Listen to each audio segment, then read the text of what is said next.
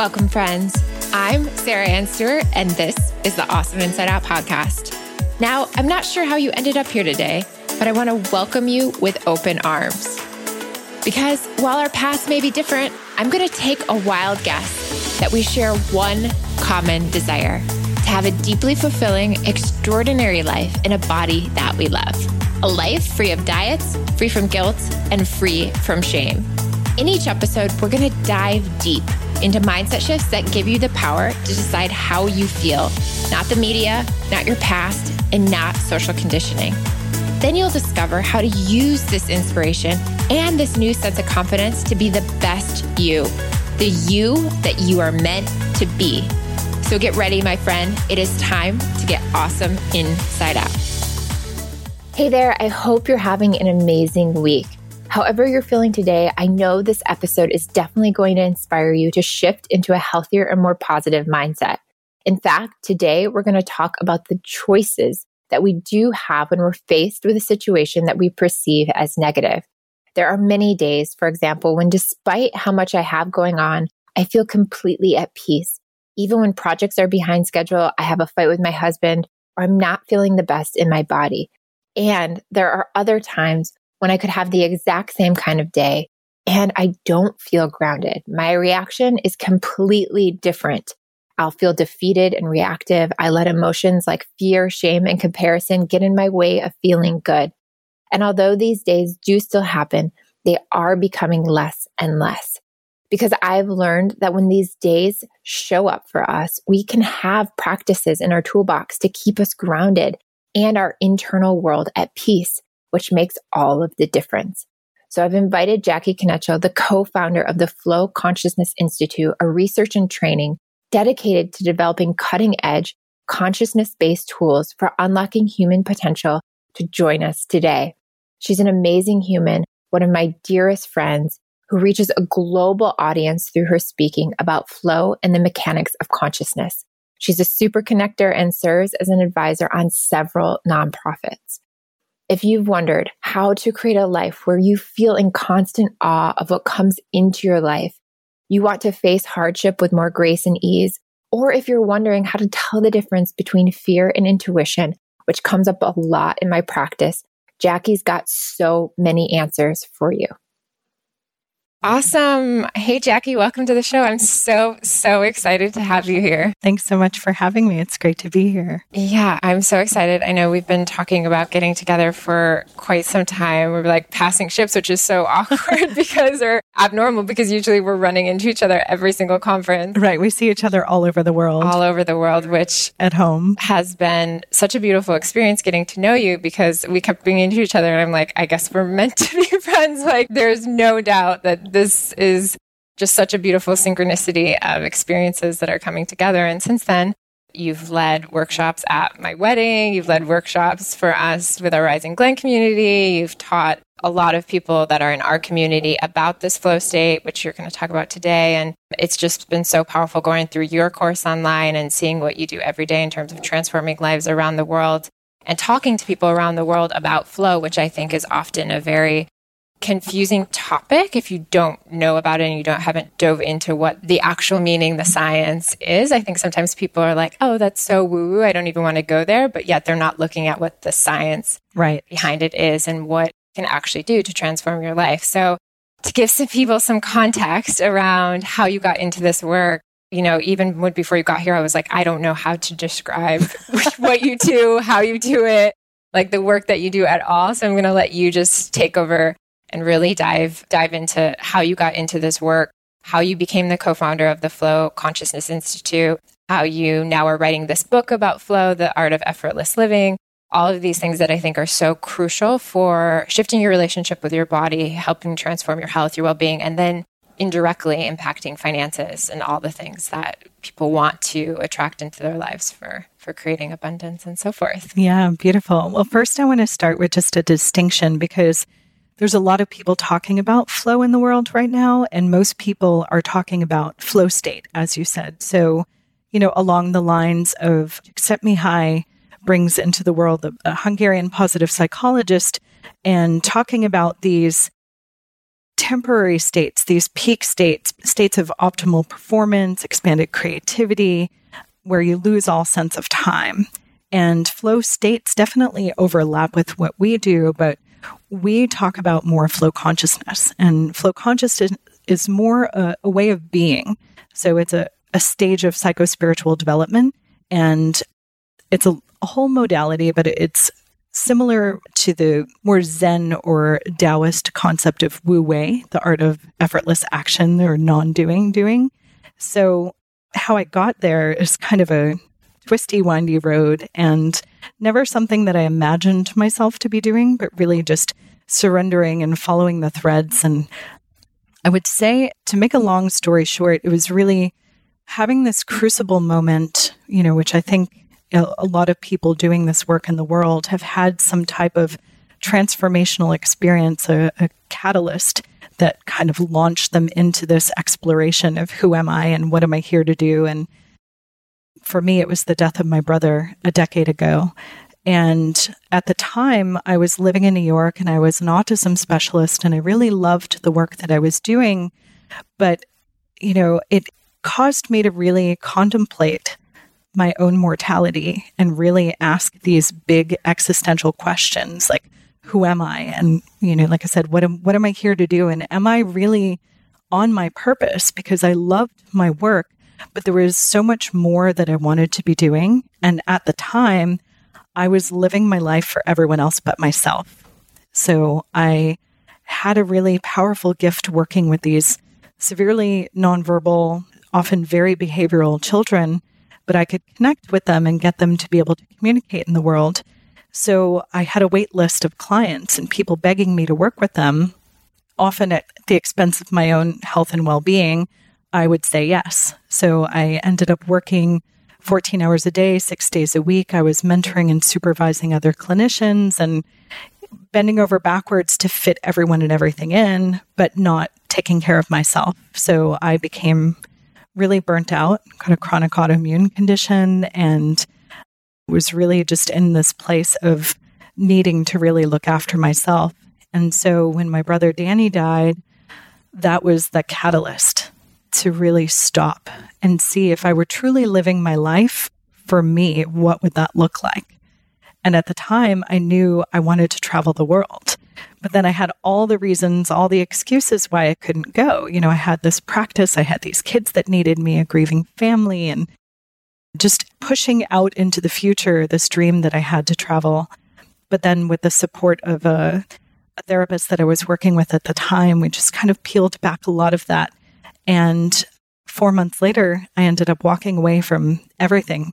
My apartment, my car, my practice, my family, my friends, New York, and just leaving and doing this year-long trip around the world, which ultimately was my training ground for living in flow. This was teaching me to come into myself and have that introspection and really learn to trust myself, to trust life, to trust other people, learning to hone my intuition. I was in 22 countries that year. A lot of them, people were telling me you shouldn't go there as a woman, you shouldn't go there alone. There were all of these beliefs about it being a dangerous place and you can't do that. And so really learning to trust my intuition above all else in those scenarios. And ultimately on that trip, it led me to preparation to climb Kilimanjaro. I ended up at a retreat in Australia, and my intention was just to go and get in shape for climbing this mountain. I'd been traveling for 9 months and, living off of peanut butter sandwiches. So I wasn't really feeling my best. So I went to detox and do this whole cleanse program and to hike in preparation. But when I got there, it was a treatment center for stress, depression, anxiety. And I was like, no. This is not the place for me. We got this all wrong. And I had a lot of resistance to staying there, but I know for myself, I've done enough work to know that when there's resistance, there's something powerful waiting for me on the other side. And so I stayed, and I ended up not hiking at all. I maybe did one hike, but I ended up having a really powerful, transformational 3 weeks practicing mindfulness and this type of guided hypnotic regression work and really reprogramming a lot of the things that were holding me back, and had a radically different mindset by the time that I left, and such a powerful shift. And that it was shifting all of my relationships, shifting my worldview, just radical shifts in perception, a real quantum up-leveling. And so that was really a powerful moment for me to just keep stripping away the layers. So over the years, I've just been on this journey of self-exploration and awakening and peeling back all of the layers of conditioning and programming and coming into what I believe to be the essence of who I am, and really trying to live from that place rather than I was identifying in the world. And so then my life became this series of peak experiences and seemingly unbelievable events, and things would just kind of manifest in my life. And people were asking me how I was able to live this way. And I had no idea. It was just kind of this unconscious competence that was just how I was living. And I worked with a coach. I worked with Rich Litvin to support me in reverse engineering and kind of figuring it out, so that way I could come to a place where I could teach other people. What were the mindsets? What were the perceptual shifts? What were the tools, the practices, the techniques that got me to live in this way where life felt effortless, where I was able to live in this place of uncertainty being my new comfort zone, just not being in fear, not being in resistance, not having to control life, which for me was a huge shift because I was formerly a total control freak and micromanaging every aspect of my life because I was afraid it was all going to fall apart. So I came to put together this concept of flow when studying entrepreneurs, really high-functioning entrepreneurs in Silicon Valley, and this idea that they were in a flow state when they were coding and programming. But then something else felt missing around that. I was like, no, I feel like I'm living this way. And so I really came to the understanding that flow is a way of being. And then a friend introduced me to my now business partner, Justin Fairman, and we kind of compared notes, and it was like, whoa, how did you come to this? And there was so much synergy and overlap that we decided to combine our teachings, our tools and practices to create this methodology, flow consciousness. And since then, that was 4 years ago that we came together. We've been sharing this work in over 17 countries with communities of social impact entrepreneurs and all types of people, really, all over the world. And it's one of those things that I'm in constant surrender because it's definitely not something I imagined that I was ever going to be doing.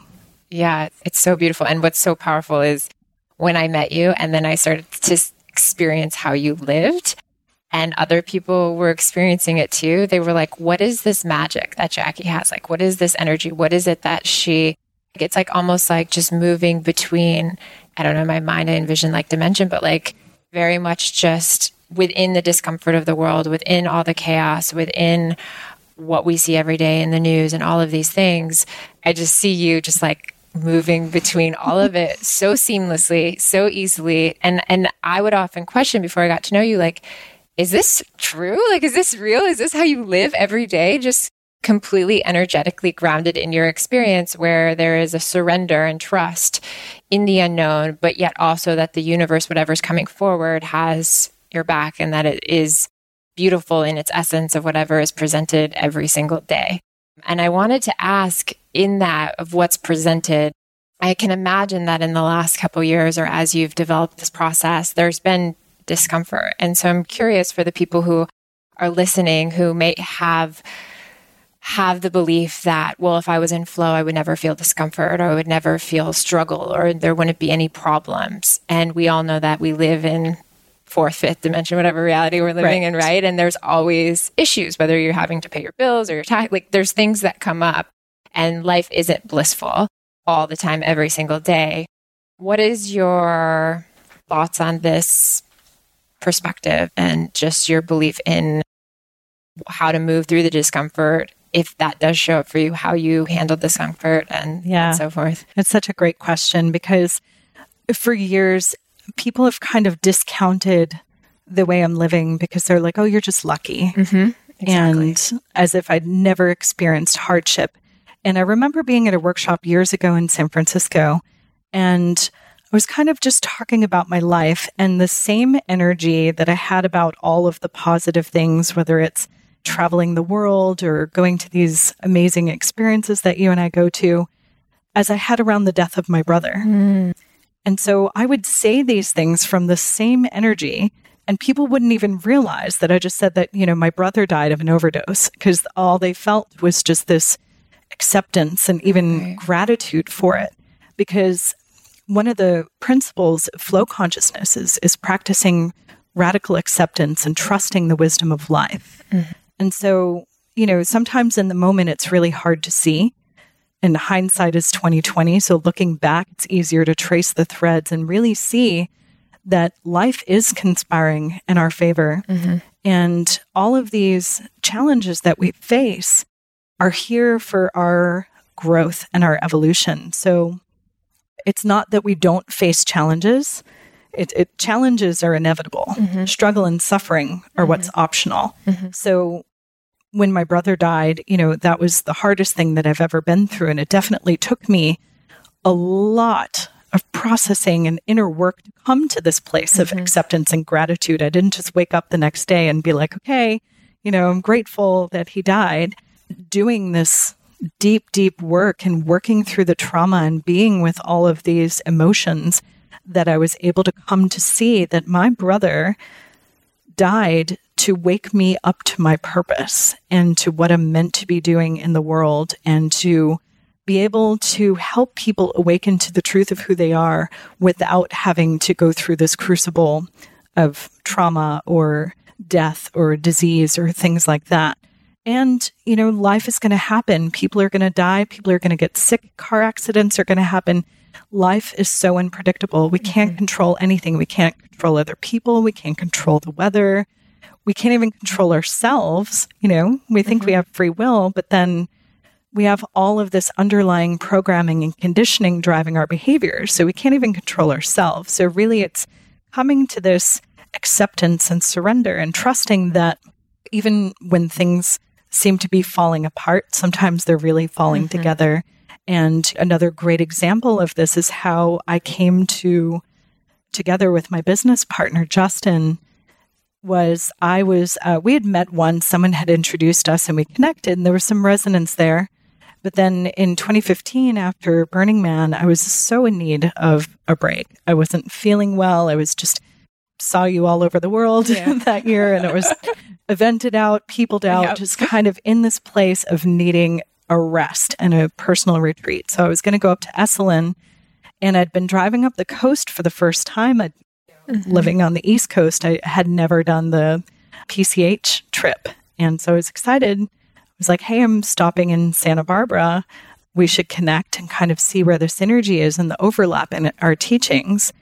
But when I got to Santa Barbara, I ended up just crumpled over in pain. I had this mysterious abdominal pain for a couple weeks that had been building, and misdiagnosed and treated by the medical community. I was put on a bunch of antibiotics that weren't doing anything. And so I had this mysterious pain that had intensified so much that I needed to go to the emergency room. And I ended up hospitalized for 5 days with this abdominal infection. But I was nomadic at that point. So I probably would have met Justin for lunch and just kept going, another day, another city kind of thing. But life had other plans for me. I was strapped to a hospital bed in one of the scariest, most challenging times. I got to spend that time with Justin and his girlfriend. They were the only people I knew in town. Wow. And they came to visit every day. And because we had that time together, we felt that resonance, and we knew that we needed to work together. Wow. So on one level, it looks like my life isn't working. It's not going according to plan. I'm having so much pain and discomfort, and why is my body failing me, and all of these things. But on the larger scale, I needed to have that time so that way we could come together and do this work together. So it's like now, anytime I'm facing a challenge, I get to meet it with curiosity. Like, what's in this for me? What's the gift? And that's not to say it's not going to be hard. There's going to be things that I'm going to have to face, but I have tools now. So I get to welcome the fact that I'm facing a challenge and I have an opportunity to see like what needs to be cleared, what I need to work with. And so anytime there's an emotional trigger or a challenge in our lives, we get to use life as a mirror to reverse engineer and like look back and see like what is at the root of that? What's creating this discomfort in my nervous system when I'm feeling emotionally triggered? And then I get to process it and move through it. So that to me is such a gift. So anytime I'm feeling challenged by something in life, it's an opportunity.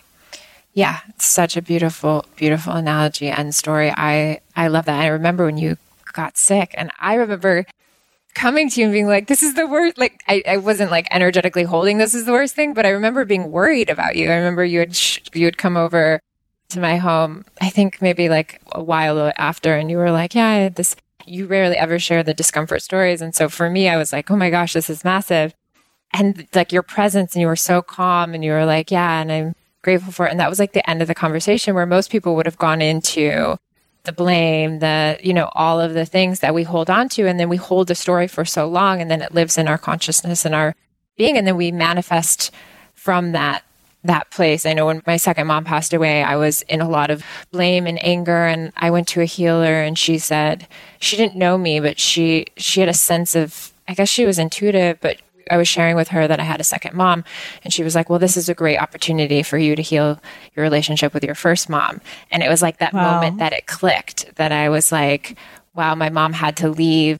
She was like my first point of motherhood relationship. And I was like, she had to leave in order for this other healing to take place with my mom that would transpire into healing for my pregnancy and so forth someday. But it's like changing the conversation in our minds and the mindset around radical responsibility and that self-responsibility piece. Yeah. I'm curious if you have any tools for that, because I think that's the number one place people get stuck, because we live in a world where social media, social conditioning, we're so programmed to blame everything outside of ourselves. And it's so easy to do because it's like, well, economy sucks. We have a really shitty president. We have, my teacher didn't know how to teach me right for this test. Like, there's so many things that it's easy to place blame. And so I'm curious from your perspective of like how to break the norms and how to like get out of the cultural conditioning while not blaming it. Yeah. I mean, that's a really great question. And yeah, it's so much easier to blame external circumstances and other people and not really hold up the mirror and look and take responsibility for everything that's happening in our lives. But if we, even just as a thought experiment, take that on, like, what if I'm responsible for everything that's showing up in my reality, or looking for the places where I might be contributing to it, not wholly responsible, but really looking within. And so, I've been supporting some people in relationship, and when two people come together with their wounding, it's easy to say, oh, well, this person did this and she shouldn't have done that and he shouldn't have done that. And the work is to really look at, okay, well, how am I showing up? And to look within and see, like, what are the beliefs that I'm carrying? I'll talk about this framework that we use called BETDAR. And BETDAR is BETDAR, and it stands for beliefs, emotions, thoughts, decisions, actions, and results. So you get to look at whatever situation is showing up in your life, whatever emotional trigger you're feeling, and reverse engineer it, come back to that, like, what is at the core? Because our beliefs create our emotional state. Everyone thinks there's this law of attraction, thoughts become things, but it's like, well, where do your thoughts come from? Your thoughts aren't just randomly generated. There's a layer of belief at the core that creates the emotional state, the emotional response, which influences the thoughts that you think, which then in turn influence the decisions you make, the actions you take, and ultimately the results that you get. So when something is challenged in your life, you get to look back and ask what you're making it mean about you, or just keep drilling down till you get to the root. And there's so many insidious core beliefs that are holding people back. So whether it's I'm not worthy, I'm not good enough, I'm separate, I'm not lovable, I have to work hard to be successful, I have to be a good girl, whatever it is. Like there's so many of these programmed, conditioned beliefs that influence the way that we show up in the world. So really starting to look for what those are and work through them. And so a big part, about 60% of flow consciousness is about doing that inner work and not just having the awareness of it, but really like deep reprogramming at the mental, emotional, energetic, and physical level. So really like working with where these beliefs live in our energy field, in our bodies. The somatic element is so important because we're carrying around these traumas that were imprinted sometimes from our ancestors and passed on epigenetically. So we have all of these things. It's like we think we come into the world as a blank slate, but we don't. We're taking on these fear programs, these lack programs, these scarcity programs, and these imprints from our ancestors. And then we're being programmed through culture, religion, media, our families, our teachers, all of these external sources. We're taking on all of these beliefs. We're imprinted with them at such a young age. And then not really realizing that that's subconsciously influencing our behavior. So once we start to look at those, because I grew up Catholic. So I had a lot of shame programming, a lot of guilt programming, and that influenced how I showed up in the world, how I interacted with people, how I showed up in relationships and in my self-worth. All of that was deeply influenced and connected to being raised in this particular religion. And once I started to look at some of that and work through that, I could show up differently. Yeah, it's so powerful. I remember going and questioning the Catholic religion. I kept being like, why am I being shamed for being who I am? And not that there's anything wrong with whatever religion you're choosing, but for me too, I was questioning those beliefs as a child. I was like, I feel like in this space, I can't be who I am fully. And there was such a disconnect for me growing up. And I remember even like fighting back and being like, I don't believe in hell. I don't believe in heaven. I believe in this consciousness to be forgiven, and we get to reincarnate, and we get to have multiple lifetime experiences. And for like a little girl to be saying these things in the middle of church was like not a good thing. And then I had a story that I couldn't speak my truth because my voice was shut down. And so I just share that because that was something that only through deep meditation and reprogramming work could I trace back to that story and say, wow, that's a story that I can't share. And I was closing off my throat. All these things started manifesting in my physical body. Right. And so it's this trickle effect. And until, like you said, we reverse engineer it and go back to the root cause, it could be many lifetimes before. But it's the problem I see so much, especially in the health and wellness world, is like, let's Band-Aid approach the problem, but then the root cause is never being fully healed. And so the physical manifestation of sickness just continues to get worse and worse and worse because it's like, hey, wake up. I'm showing you what needs to be healed, but we're not listening. Right. Most people are so disconnected from the body. We're living from the neck up and don't really realize the mind-body connection is so powerful.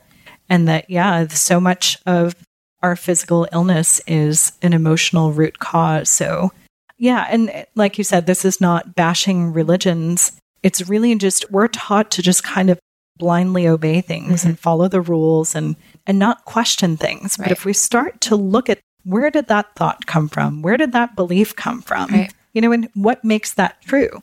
So kind of operating on this assumption that this really challenged me when I heard it the first time, this idea of non-duality, and that there is no such thing as good or bad.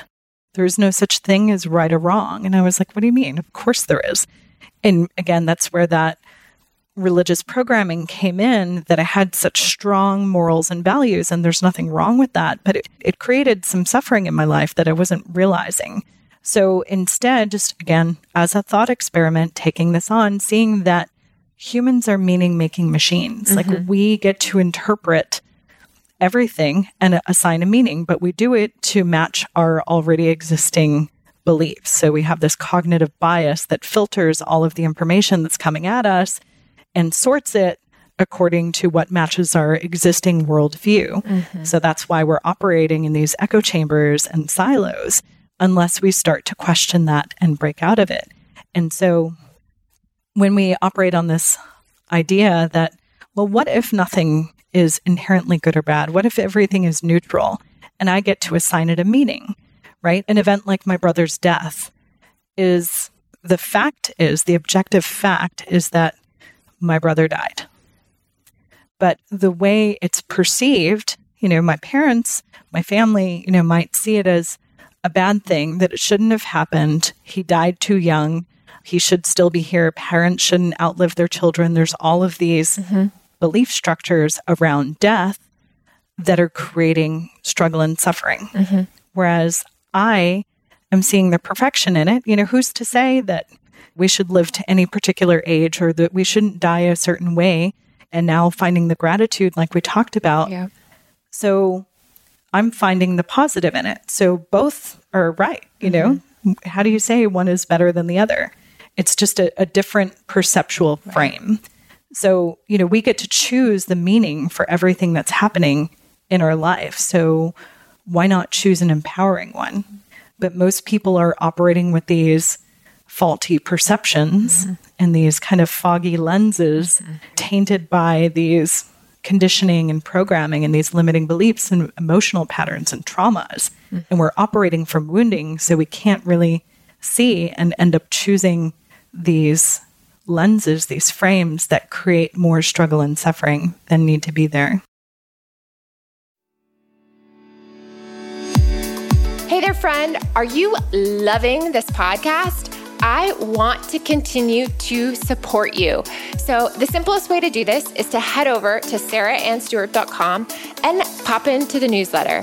Doing this ensures that you never, ever miss any details of our new projects, products, upcoming events, or issues that are near or dear to my heart.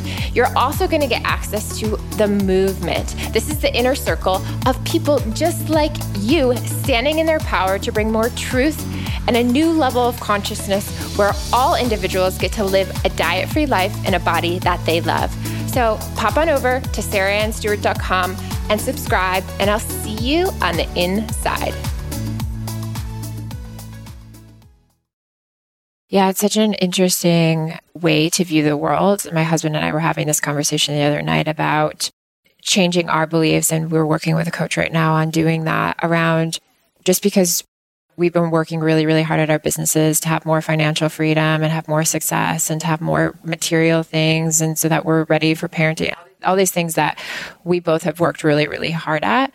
But under that is still a similar discomfort, right? And so it's like, sometimes we want more things, but it doesn't shift the amount of discomfort in our life. And we all think, okay, well, once I have the finances, I'm going to be free. Once I have the marriage, once I have the kids. But if we don't heal and shift the internal experience of how we're operating in the world, then, like they say, more money, more problems. Like it just brings about more of the discomfort within ourselves unless we're shifting the internal experience on how we relate. So we could have related the same way to our finances when we had much, much less, or as we have now, or maybe someday when we have much, much more. But until we do that work, and we were like sitting there being like, isn't it so weird that we've attracted the same sort of discomfort for 4 years now? We're like, this needs to shift. Like we need to shift this experience. And I think that that's what happens is we're linear thinkers. So we think, move forward, go to the front, like up there's going to be something in the future that's going to heal this discomfort in myself. And so I'm curious in terms of shifting sort of those belief systems, do you find being in the present, healing the past? Like what are some things that you do with your clients to work through that disconnect that comes up where they're like, fuck, nothing's going to be good ever, or they're not realizing that they're continuing to chase the same problem in a different context? Right. Yeah, that's a great question. And the answer is yes, all of it. And, all of it, right? There only ever is the present. And the more we're living in the present moment, the less we're in the anxiety about the future or the worry, depression with the grieving our past or what never happened or all of these other things. So the more we can heal the wounds from the past and in it, whatever way really resonates with us, there's so many different modalities to process our ancestral trauma, like the trauma that we've had in this lifetime, working with the beliefs and the emotional patterns, really working with all of that, but seeing where we don't actually need anything outside of ourselves. And we're chasing this illusion of safety and security, which, doesn't really exist. And so no matter how much money you have, you can still be in lack and scarcity and fear, just based on whatever your underlying programs are. So working through those, but also something you said is that we're linear thinkers. Right. And that's another big piece about flow consciousness is really reorienting towards intuition as your primary mode of processing. Because our intuition is nonlinear. It's interfacing with the quantum field so we can access so much more information than our logical, rational minds can. Because our minds are inherently limited and we have all of these glass ceilings based on our belief structures, what we think is possible. So when we're tapping into our intuition, and again, this is challenging for people because most people are operating from the neck up, aren't connected to their bodies, aren't connected to the felt sense, have so much interference in their nervous system, don't trust their intuition. But our intuition is really what's going to support us in making decisions that are most in alignment with our higher self and not weighed down by all of the programming and the traumas. So the more people can operate from that place, from intuition, you're not going into trying to figure out life and how things work. You might have these goals and objectives, but you don't need to know the how. So really learning to surrender to not figuring things out and tuning into your intuition to guide you. I mean, there's been so many steps along my path that make no sense. Right. And other people are projecting their fear onto me. When I was traveling the world, I didn't have a home for several years. And people would ask me, where are you going to stay tonight? I'm like, I don't know, trust that something's going to show up. And something beyond my wildest expectations would show up. And at one point I wanted to work with this mentor, and it was going to cost $75,000 to work with him, which, I looked in my bank account. I was like, I don't know how that's going to happen. But then right after that, I was invited to go live and work in Saudi Arabia with the former mayor of Mecca, and was living in this palatial mansion. Wow. And it's like my logical mind would never have created that as a possibility, trying to figure out the how. Right. But trusting and following those threads of excitement, inspiration, intuition is what leads us along the path. So when we can have intuition be our compass, rather than our thoughts and our rational mind, that's where the gold is. Do you think people are scared to shut down the world and not get the opinions, and because they're terrified of their own intuition?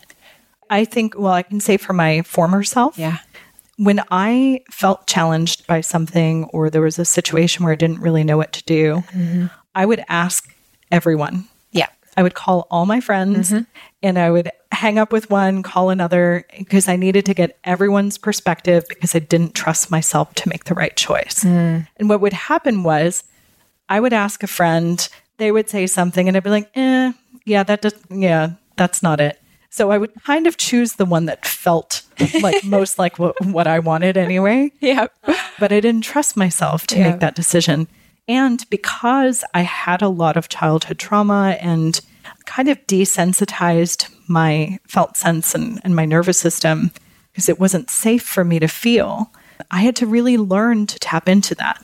It's something that we all have the capacity for. It's our fundamental biological wiring.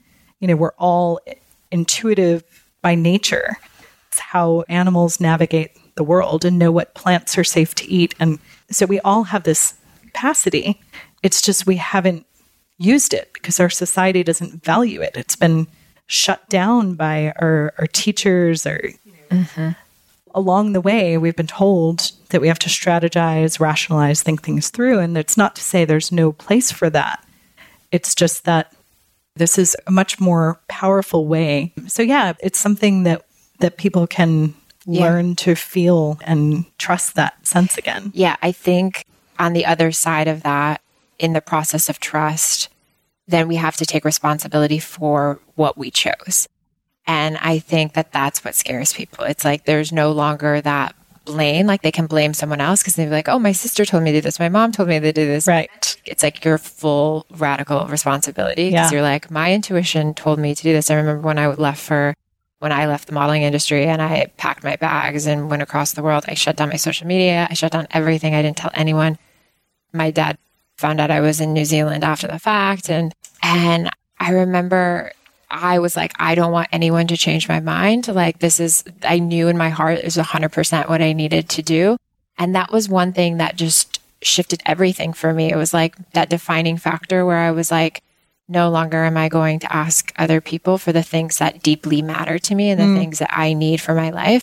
Granted, I still, of course, to this day, will have conversation about decisions I'm making, but I would say 99% of the time I'm already committed to what it is. And now that I've built that strength, it's easier to not allow someone to veer me off where I can see in the moment, oh, wow, that's a projection of their own insecurity. Wow, that's a projection of the fact that they didn't get to go do this in their youth. This is a projection of the fact that they are desiring to have a family right now. Maybe it's not happening. And I can hold love and compassion for the projections and still have my calling and move forward without their projection impacting me. And so it's really beautiful when we become this mirror of everyone else and we're like, okay, thank you for the opinion, but I'm no longer going to move forward in that. Yeah. And again, like I was a people pleaser in my past and would kind of contort myself into a pretzel to make sure everyone liked me and we were on good terms. And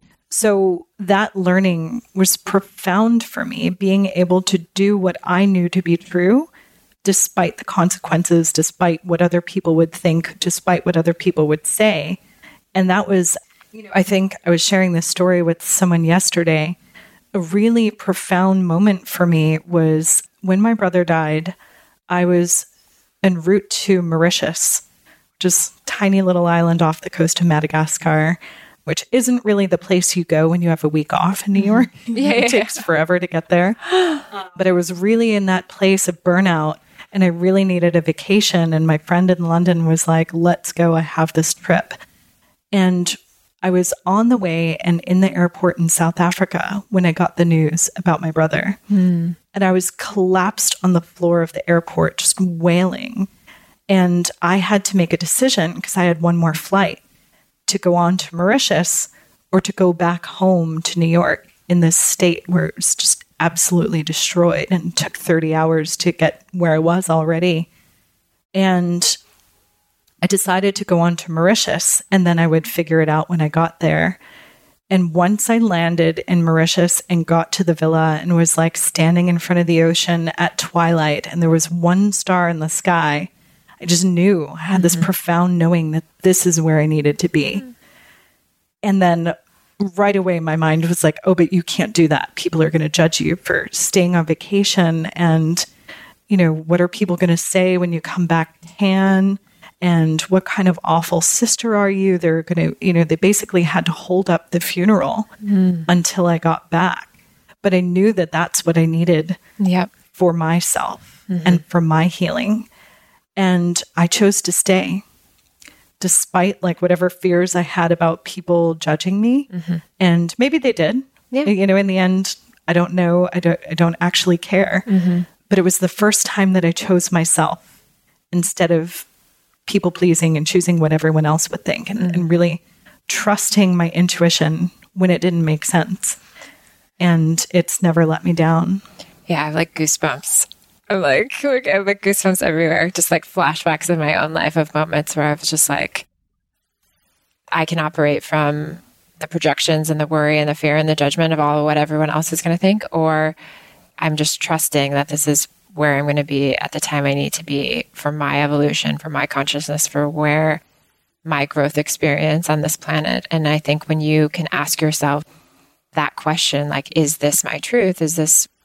You're going to get that answer every single time. Yeah.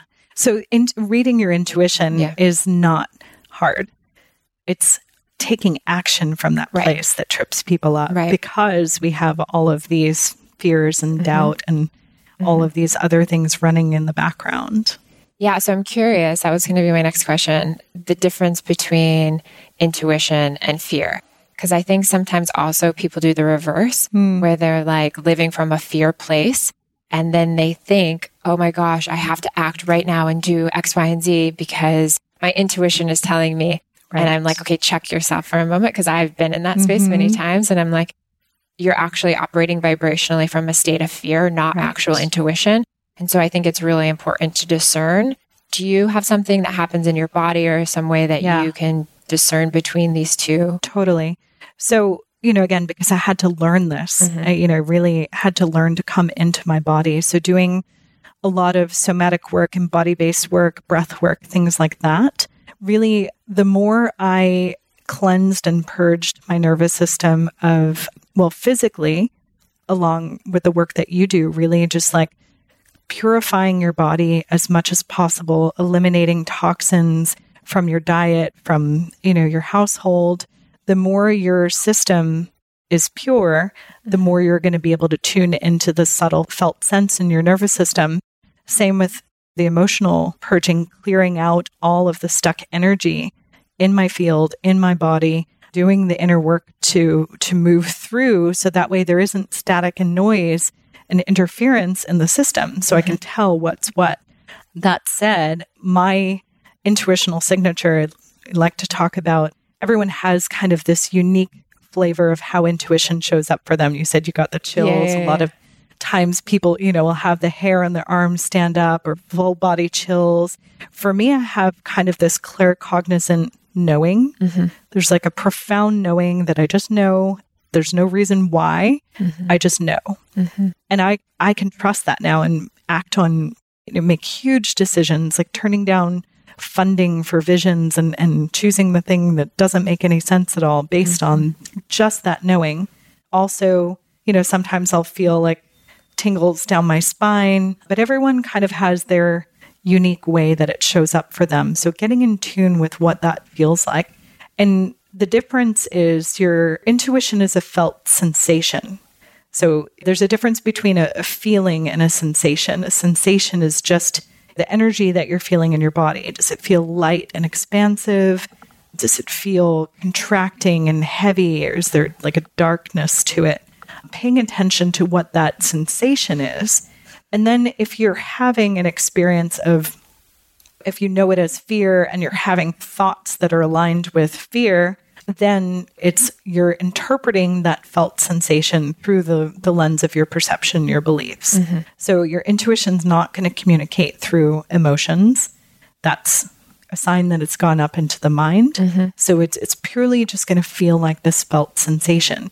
And so if someone's not attuned to what that is like for them, they can start maybe like dipping a toe in the water and maybe not making huge life decisions from that place, but really taking on a practice from, I'm sure you do a lot of intuitional eating with your clients.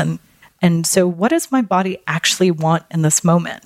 And feeling into it. Does it really want a donut? Probably not. And there's a difference between our compulsions and our intuition. So again, if we have a lot of unhealed wounds, it's going to be more difficult to navigate that. But your intuition is never going to say, have 10 donuts for breakfast, because that's, you're feeling the energy around, because your intuition is always in alignment with what's highest and best for you and for humanity and for the earth. So, but it'll point to those places where we're not healed. And so it'll show us all of where there's still resistance, where there's fear, where there's shame, all of those other things. So yeah, it's a practice. Yeah, I love that. And similar to cravings, listening to your cravings and knowing, is it that this is what my body actually want? Or is this something that is coming from a place of wounding where I'm trying to suppress? What do I not want to feel right now? Right. Where's the discomfort in my body? What am I trying to push away? Mm-hmm. Yeah. And again, it's like, it's so much easier when you have tools. I think, in my past, I didn't want to feel anything. So I had a lot of compulsive behaviors, so many of them, but it was because I was afraid to feel the feelings. But now feelings are a portal. They're a gateway to, for me, for higher consciousness, but also just to really live in this rich tapestry of life, to not be stuck in this limited bandwidth, So It's like the more I'm willing to feel my sadness, my anger, my grief, my shame, the more that opens up on the other side, because the pendulum's going to swing, and then I get more bliss, more joy, more gratitude, more aliveness. And there was a time where I was just so scared to feel any of those things. In fact, I just had a deep, deep healing ceremony a few weeks ago and released a lot of grief. And whether it was mine or my family's grief, I don't know, but it felt there was like a mix of joy and grief at the same time, because the release of grief was just like, I just felt this density leaving my body and this lightness and freedom, just crying and purging this sadness and things that I hadn't processed around my brother's death or thought I did. And it was like, I've reached, another layer, because the work doesn't necessarily end. We're evolving on this spiral, and as we move up, it opens us to another level of safety where we can look at the deeper things that we couldn't see before. Yeah, while I was in Ibiza, one of my best friends was like, she didn't say it like this, but basically she was stating that it's time for me to do another level of healing in terms of my relationship with my mom. And she was like, I'm feeling intuitively that there's a sense of joy that you're not experiencing. And I'm like, I'm one of the most joyful people I know. Yeah. Like my ego got in the way and was like basically declaring to her, like, I'm like, what are you talking I'm about? fine. I'm so happy. I'm like, again, I went into comparison in relationship to everyone around me. But then I stopped myself and I took a deep breath, because we were doing a share circle and it was part of a process that she was giving us. But I stopped myself and I said, well, what if there's another layer of joy that I don't even know yet? Or like that I haven't even tapped what that feels like, because it's just a feeling and an experience that we hold in our body. I'm like, am I willing to do this next level of deep healing in order to feel that? Why would I not be? Where's the resistance? And when I thought about it that way, I'm like, why would I not be willing to go through the struggle, the pain, whatever it is that's in a short amount of time in relationship to our whole lives, to reach that joyful experience on the other side? Yeah, totally. And it's like, we don't know what we don't know. Exactly. And so we have this idea of like how good we can feel based on how good we felt in the past. And I remember working with an acupuncturist in Bali who was telling me that I could have so much more energy and physical vitality. And like you said, like my ego was like, are you kidding? I'm like so active. I'm doing all these things and I feel great.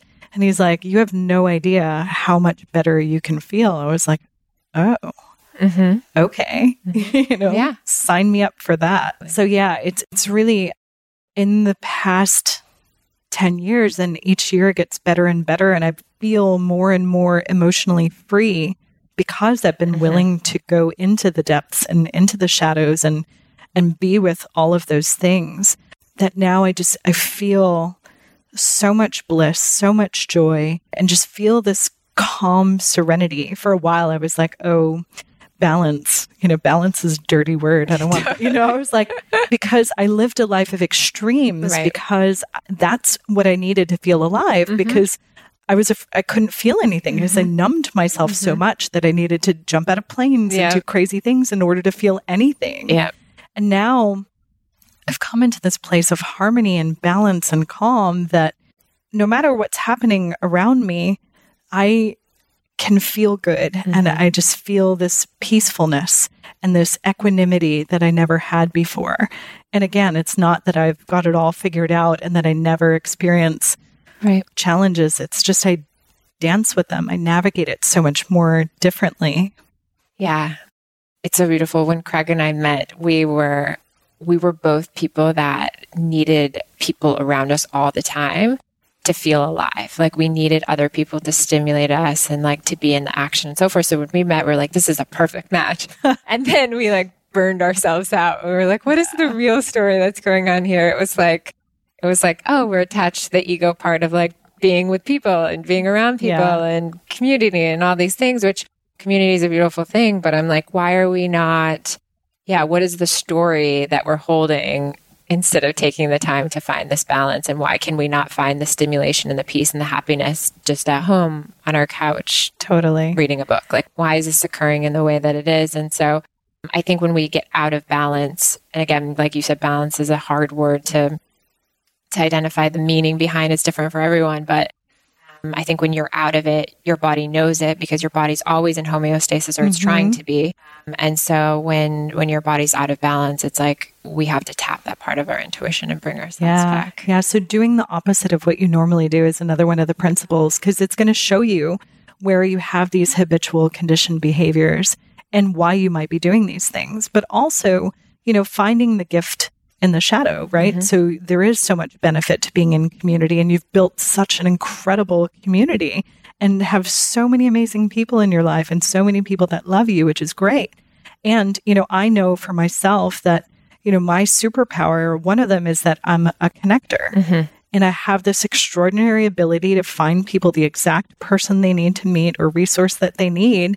But it comes from this place of when I was young, I needed everyone in my life to stay in my life. So everyone I ever met from the time I was a kid, I was like, will you be my best friend? And, I would stay in touch with them because I was afraid of them leaving. That would mean that I wasn't good enough, or there was something wrong with me, or I was going to be alone, or whatever these deeper wounds were. But that created and cultivated this incredible network of human beings in my life. So it's like there's always a gift to every aspect of our shadow. And really looking at those and doing the opposite can show us those places. It's so beautiful. I'm so thankful. I'm thankful you're here. I'm doing the work. We're doing it together. We have a community of people that are also in it, so we can bounce ideas around each other. I wanted to get into, before we end, because it's so, so important. Right before the podcast, we were talking about the cultural conditioning of beauty and these things that I teach a lot about, but oftentimes turn to you and turn to other experts to really help people break down the belief system of what beauty is and how it's culturally conditioned and how we're basing our entire self-worth on the comparison model to other women. And now with social media, it's like a whole nother thing. Yeah. So I just wanted to get your opinion on this and any takeaways or things that people could apply to really shift this idea and this program belief that beauty is a specific set of standards that we both know is so false. Totally. And, beauty is when we're living from our essence and energy. And it's one thing to know that, and another thing to, then face all of the beliefs and programming that we have. And I've been in that too, just really looking at all of the places where I've carried so much shame around how I look and how my body is. And I was like, where does that come from? Because I don't remember having all of these things as a child, but growing up, I read all of these magazines, and I feel like that alone, I took on so much programming around, I developed early, and so have a curvy body, which wasn't represented in the magazine. So there was all of this programming around, well, this is what you're supposed to look like. And so naturally, by default, it's like, if you don't look like that, then there's something wrong with you, or, you're not worthy, you're not going to be lovable, you're going to be alone forever, like whatever the story is. And so girls and women are marketed to so hardcore through the beauty industry, through magazines, from modeling. It's just telling women that they're not going to be enough and that aging is not okay and they're not going to be worthy. And so even in our communities where, people have done so much work and are so evolved, there's still such deep programming around that. So it's really imperative, especially for our children, to not pass on these programs and really valuing children for who they are and their unique gifts in the world and not making it based on achievement or how they look and things like that. So I think we owe it to future generations to really do that work to break ourselves free. Mm-hmm. And it's not easy. You know, there's a lot there to work through in the Western world. Yeah. And in the developed world. Yeah. And do you recommend, like, in the moment of recognizing the discomfort in your body, like, let's say you look at a magazine and you see, and you start to feel, right, that moment of that discomfort, because I think that's what comes up, the comparison or the fear or the anxiousness, or I'll never get a husband because I don't look like that, or I'll never have a partner that loves me for the rest of my life, or I need to go get plastic surgery, or whatever the story is that comes up in that moment. What kind of practices do you teach to basically shift that belief in the moment? Is it pattern interruption? Is it recognizing how your body's holding tension? Like, what are just a few things people can do in the moment? Because I think if we can create the awareness that it's happening and then create the shift, that's the most powerful part, because then our mind reprograms the neural pathway that's totally not how to operate in that scenario again. Yeah. So in our work with people, we use a lot of different tools that I wouldn't be able to explain on the podcast. But, you know, again, just going back to that mindful questioning and noticing the discomfort, noticing the emotional trigger, noticing where you're going into comparison or shame or whatever, and using that as an opportunity to see, like, what am I making this mean about me? What must I believe in order to be having this emotional experience? And really getting down to what that is, and then questioning the validity of it. Is that really true? Yeah. And starting to find the opposite of that, reasons why it's not true, and noticing where the programming comes from, but then taking on a more empowering belief. Right. And starting to act as if that's the belief that we have, and working to rewire that neural pathway, and then finding evidence that supports the new empowered belief. You know, so I don't know, what was one that you gave an example of? Like, I will never find, like, if I don't lose this weight, I will never find my life partner. Or my husband. Yeah. So, I mean, there's however many billion people in the world, you know, so it's like, it's so inaccurate, because there's so many couples that are perfectly happy and found incredible love and are not stick thin or don't look a certain way. And so just finding models of possibility in the world, or models of possibility in our, whether we know the people or not. Who's the living embodiment of what you want in your life? Because if it's available for them, it's available for you too. Right. It's in your field. So the recognition, like, oh, other people have found love and they don't fit this societal standard of beauty.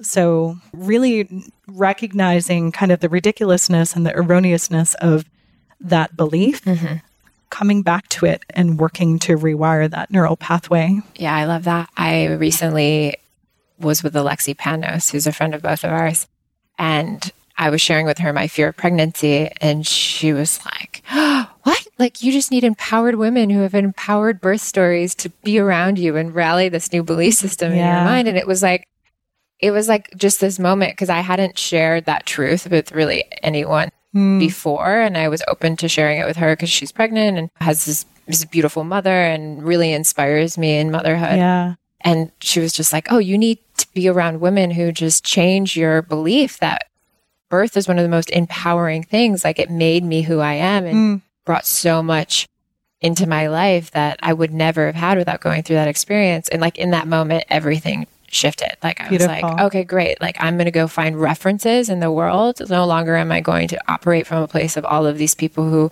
share their horrible experiences. Like, I'm going to find the references of women who this has been the most spiritual thing they've ever gone through. And I'm going to attach myself to those stories and live by that moving forward.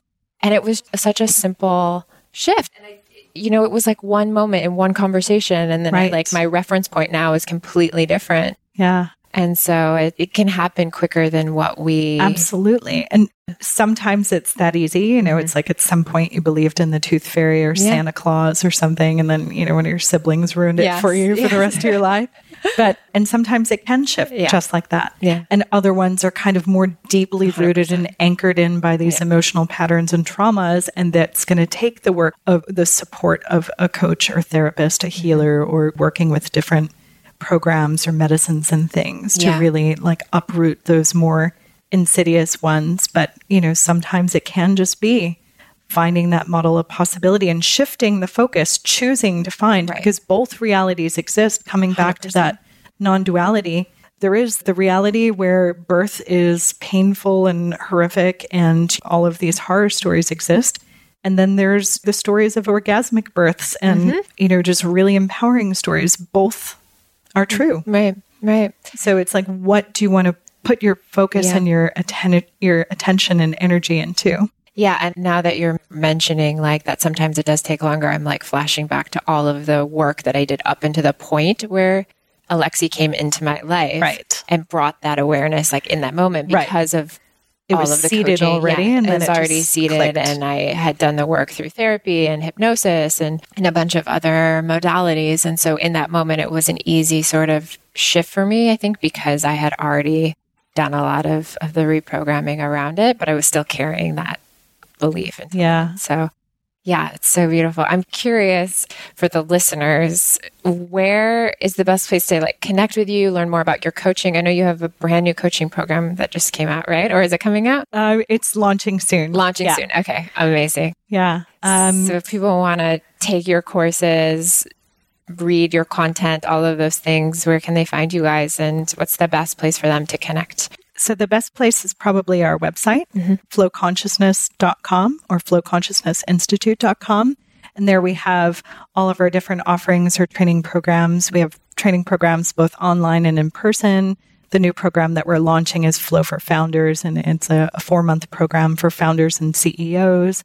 We also do immersions and one-on-one work with people. So there's all different ways to work with us. On social media, I'm not the best person for posting things regularly, as we were talking about before. It'll be lots of flowers and trees. That's cute. I'm a crazy plant lady, but yeah, I'd love to connect on any of the socials or send us a message through our website. We also have a masterclass on our website to get a little download, a microdose of flow. That's amazing. Yeah. So definitely go there, download it, get connected. And then I would highly, highly recommend the course. And if you're a founder, CEO, the new one that's coming out, because from going through the program and then also seeing a lot of people in my community and people that we know go through it, it's just been really beautiful to see their experience and how they've transformed. And I think it's just such a beautiful thing to take action. And in terms of your relationship with food in your body, all of this indirectly and directly impacts that. So even if it's like, okay, well, I just want to manifest more finances or abundance, and you're going in for that, it will indirectly still shift your relationship with food and your body and your health and your wellness, because I just think everything is massively interconnected and we can't shift one without shifting all of it. And so, so thank you so much for being here. I'm so grateful. So good. So juicy. Thank you for having me. You're so welcome. All right, love. Now it's time to embody all of this amazing wisdom from Jackie. This week, give yourself permission to simply slow down and pay attention to what habits are no longer serving you. And then ask yourself what old beliefs are keeping these habits alive. As silly as it may sound, I highly recommend carrying around a journal. And in the moment of realization, when you recognize a way of being that isn't serving you, jot it down. I've realized over many years that when I write down how I feel in the moment and what is coming up for me, I can quickly unpack what contributed to my mood, frustrations, pain, and triggers. And then it's easier to identify the story that is creating that suffering. Journaling can allow you to become more conscious the next time and make simple adjustments. And every time you make these little adjustments, whether that's something small, like changing something in your environment, getting a head start on a project, taking time to pause throughout your day, or waking up 10 minutes earlier for meditation, all of these adjustments make a big impact. And as Jackie described, help you stay in flow consciousness. And in that state, your creativity can flow. You can become less reactive and feel more confident. The biggest thing to remember is that when you are operating from this state, you're no longer operating from that survival part of your brain, focused on instant gratification, safety, and comfort.